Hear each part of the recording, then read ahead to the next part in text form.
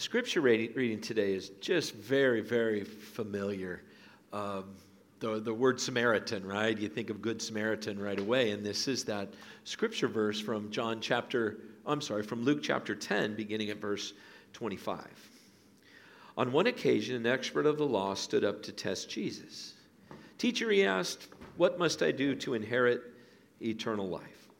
"What is written in the law?" Jesus replied, "and how do you read it?" He answered, "Love the Lord your God with all your heart, with all your soul, and with all your strength, and with all your mind, and love your neighbor as yourself." "You have answered correctly," Jesus replied. "Do this and you will live." But he wanted to justify himself. So he asked Jesus, "And who is my neighbor?" In reply, Jesus said, "A man was going down from Jerusalem to Jericho when he was attacked by robbers. They stripped him of his clothes, beat him, and went away, leaving him half dead. A priest happened to be going down the same road, and when he saw the man, he passed by on the other side. So too a Levite, when he came to the place and saw him, passed by on the other side. But a Samaritan, as he traveled, came where the man was, and when he saw him, he took pity on him. He went to him and bandaged his wounds, pouring on oil and wine. Then he put the man on his own donkey, brought him up to an inn, and took care of him. The next day he took out 2 denarii and gave them to the innkeeper. 'Look after him,' he said, 'and when I return, I will reimburse you for any extra expense you may have.' Which of these 3 do you think was a neighbor to the man who fell into the hands of robbers?" The expert in the law replied, "The one who had mercy on him." Jesus told him, "Go and do likewise." So this sermon kind of preaches itself today, right? It's Good Samaritan stuff. I've Googled pictures, paintings of the Good Samaritan. And this is a Van Gogh painting. It's a little bit fuzzy, but it's also kind of like that in real life. The story runs through generation by generation. It's interpreted as we live and breathe and have our being. I'm reminded in this story that the guy started the story asking a question, and then he wanted to justify himself. And if you ever thought humanity was different then than it is now, the smugness of that guy, he already got a 5 out of 5. I don't know if he wanted a star or a piece of candy from Jesus or what. But it's interesting that Luke would put that in there. Luke's a physician. Luke writes with great detail. I was telling, as we started this sermon series, I was telling the worshipers in the sanctuary that when you study the Greek New Testament and you do the book of Luke and the book of Acts, it's incredibly difficult because Luke's language and his vocabulary is brilliant. It's like a doctor writing.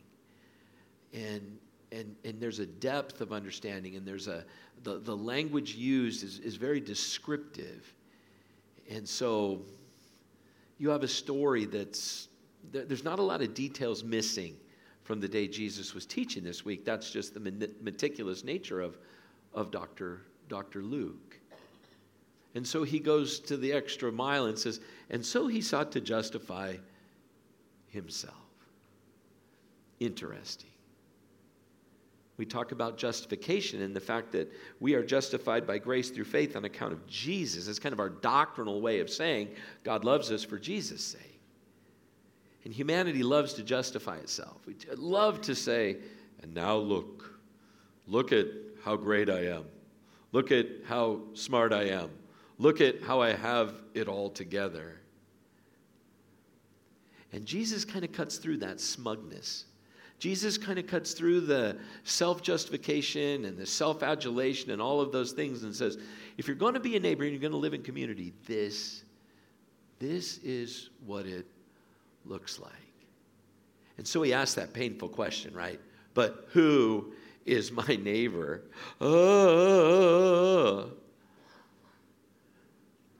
But he takes us in that to the essence of Christianity. I love this picture because this is a picture of the road from Jerusalem down to Jericho. And you see it, and you could see if you were a robber where you'd sit and how it would look like and where you'd attack the guys. And I would have to look again to see the elevation. But by the time you get down to the Dead Sea, you've gone quite a ways below sea level. The essence of Christianity is that we're on that pathway with Jesus. And the essence of Christianity and walking with Jesus is not about doctrinal differences and arguing about who's right and who's wrong. He didn't look at the attorney guy and say, you know what, here's the deal. Read this law journal and get back to me. No, Jesus said, here's who your neighbor is. And the essence of Christianity is not about political diatribes. Who's going to win this and who's going to win that? Who's going to have power over whom and how is that going to work? That is not the essence of Christianity. And certainly the essence of Christianity is not about being served. It's about serving and caring for our neighbor. And so as those three little things kind of sit in your heart, I came across this quote from Dr. King. He said, the first question which the priest and the Levite was asked was, if I stop to help this man, what will happen to me? But the Good Samaritan reversed the question. If I do not stop to help this man, what will happen to him? Now there's the essence of Christianity. God first, others first, and going out of our way in the name of Jesus to be a neighbor to whoever, right? I have to laugh when I think about neighbors. I have a little PTSD. I used to live about a mile away from church. It worked out good. I have to laugh because we bought that house. We bought it for the amazing price of $210,000.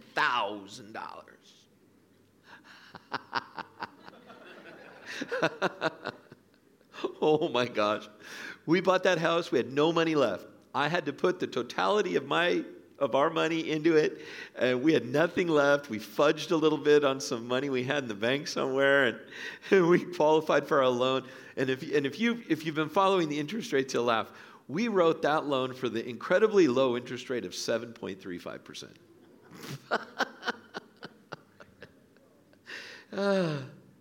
Little did we know that when we bought that home that the neighbors on each side were pretty rough. So we got along with the one on the west side pretty well until the one on the east side retired.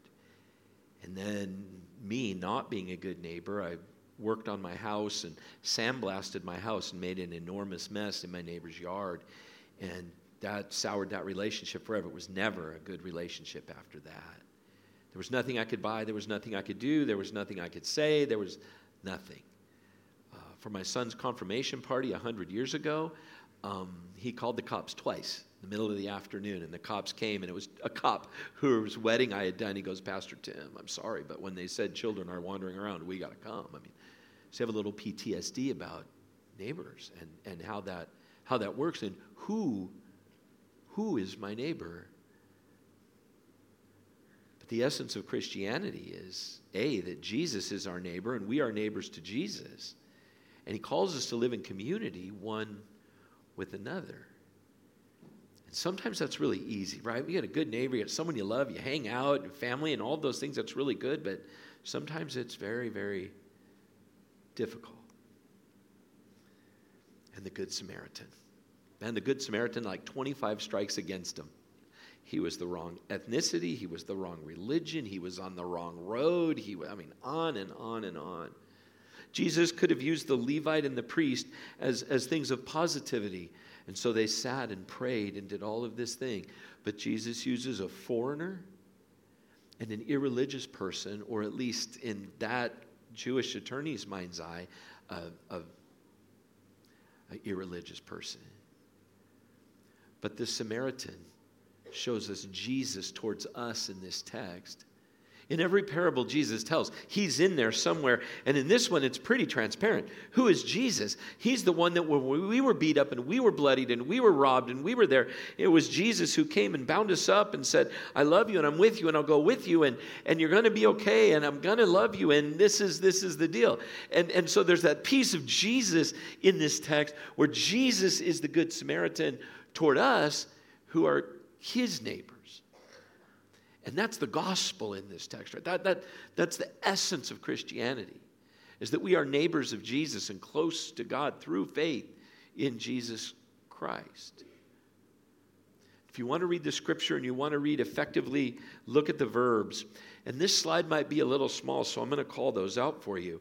But all of these things the Samaritan did to the man who was beat up on the road. He had pity. He went to him. He bandaged his wounds. He poured on him oil and wine. He put him on his donkey. He took care of him. And he took out money to reimburse. And there's the practical application of this text. I don't know how many of you have donkeys, but if you have your Tesla, you can pull up your Tesla and put the hurting guy in the back of it. I mean, the verbs are powerful in this. But the first one, that he had pity on him, his heart went out to him. It's not that the Good Samaritan looked at him and said, you kind of got yourself into this mess. Everybody knows that you don't go down from Jerusalem to Jericho. Everyone knows it's robbers. It's just kind of what it is. Shouldn't have been driving on that road. Shouldn't have been in that place. Shouldn't have done this. Shouldn't have said that. You know not to bring up politics when we're sitting with the kids. But Jesus leads with the Good Samaritan with an idea of pity and compassion. And perhaps that's the first thing in being a good neighbor, is ascertaining and figuring out where the other person's coming from. And then figuring out the needs. But to have pity and then to go to him, those two pieces break down walls and barriers between neighbors and people and allow us to get real, to minister and to serve one another in a way that's otherworldly. And instead of measuring everything out and saying, well, I want to help, but only insofar as it's not painful or inconvenient or costing me anything. The Good Samaritan has pity. He goes to him, bandages, pours, puts, takes, reimburses. What are you willing to do for your neighbor? And how far are you willing to go? Because the essence of Christianity is how far Jesus went for us and how he calls us to go to one another. I love this. Here. So where do you go? Go to your family. Who needs Jesus and who needs what you have more than your family? That's my grandson with his fingers in his mouth watching tractor videos with Grandpa on the couch. Right? He's my neighbor. Probably my favorite neighbor at this point in time. Right? And with his beautiful grandma at the ball game. Who is your neighbor? Your family and your friends are your neighbor. Not just, I love it. Don't you sweat that, Jackie. That's the best noise in the whole world right there. He's looking at his buddy up there on the screen. That's fantastic. But the idea, right, that we're there for our family. And that we are Jesus in our families to one another. That grace isn't just a theological construct, but grace is what happens when we reach out to one another in those painful moments in family. And instead of walking by or cutting a person off and saying, you know what, forget you. I've had enough of you. You and all your problems, they're gumming up our family and it can't have it the way I want it. What does it look like if we take a little bit of pity and we go to that person? Wonderful, right? Sometimes that neighbor is sitting right next to you, around the table, in your home. And sometimes they come back from college, and they're irrecognizable from where they've come from.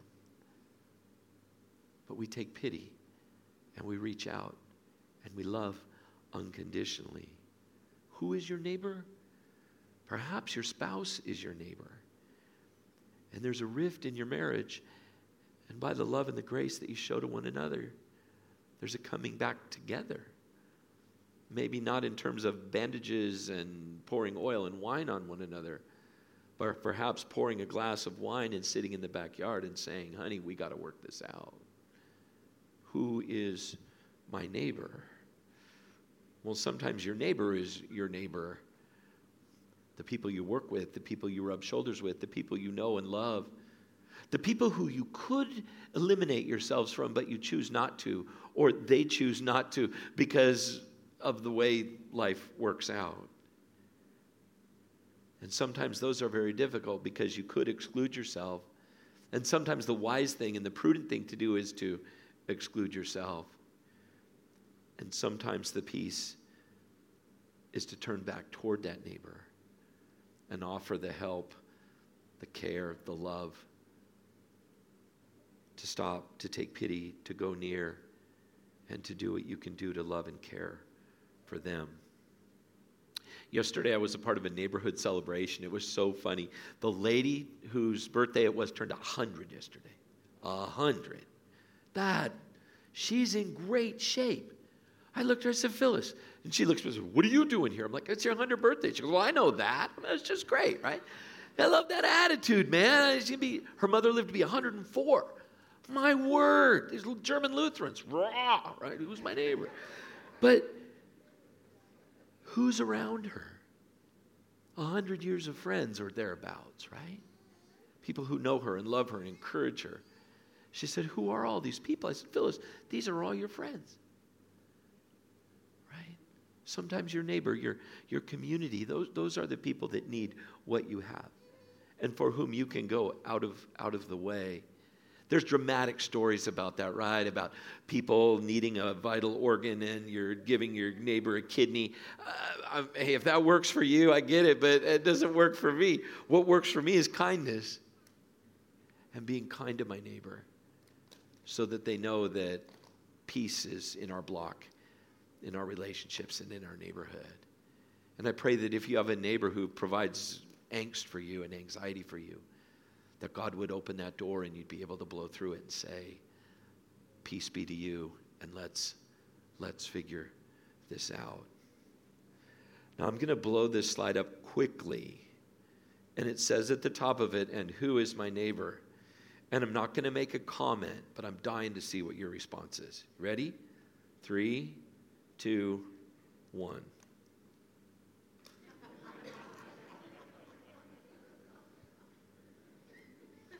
Right? Who is your neighbor?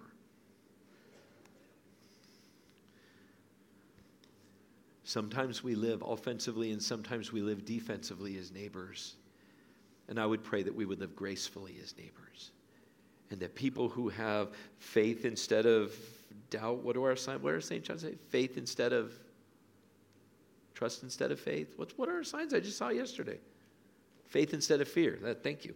And I would pray that people have those on their yards, do not have electric fences around it from their neighbors that says, don't touch my grass. Right? For our witness in the world as neighbors is how we get along with one another. I thought this picture was fantastic. I put this fence up just to spite you. No. How do we serve our neighbor? How do we love and care for them? How do we live at peace so that the witness to Jesus Christ that we give in our homes and in our neighborhoods is that of a gracious and loving God? You see, maybe never before in the history of the world since Jesus spoke this is our living at peace with other people more important. And then there's those neighbors that we love and those neighbors that we get along with. And I love that. I'm a get along to go along guy. I got to be pushed pretty hard before I get mad, especially at someone I don't know. If it's someone I know and they pull my chain, I get pretty mad. That's part of it too. But whatever, I'll preach that at another time. But God puts us in community and relationships for the betterment of our hearts and the hearts of those we're in community with. And life is better and life is richer. And sometimes, yes, life is harder. But the ability to get along and share the love of Jesus with those who are so close to us is a marvelous gift that strengthens our heart. Who is your neighbor? I would offer that your neighbor is anyone who needs you, who needs what you have, who needs your love, who calls you out of a comfort zone or a bubble. Anyone who makes you pause and stop Take pity on, go near, bandage, pour, reimburse, serve. Who is my neighbor? That's right. You are my neighbor. And we are neighbors one to another. Would you join me in prayer? Lord God, thank you so much for an opportunity to think a little bit this morning. To think not about the cost as much as the heart that is inclined toward the other person. So bless us as we think that through and live that out. For people who have kind of exasperated, their nerves are raw, and when you think about neighbors, this kind of feeling comes from the back of their neck to the front of their mind, and they're saying, "Oh, Pastor, if you only knew what a jerk my neighbor is." I get that, Lord. I get that. But I pray that you would open doors and you would open opportunities to share love and grace and kindness. Some, Lord, you do that in a spectacular way, and sometimes you do that with that still small voice. So bless us in all our relationships, homes and families, in localities, in our church, in our community, and even nationally. Bless us as Christians who've been served by the best to reach out in love to those who need it the most. In Jesus' name we pray.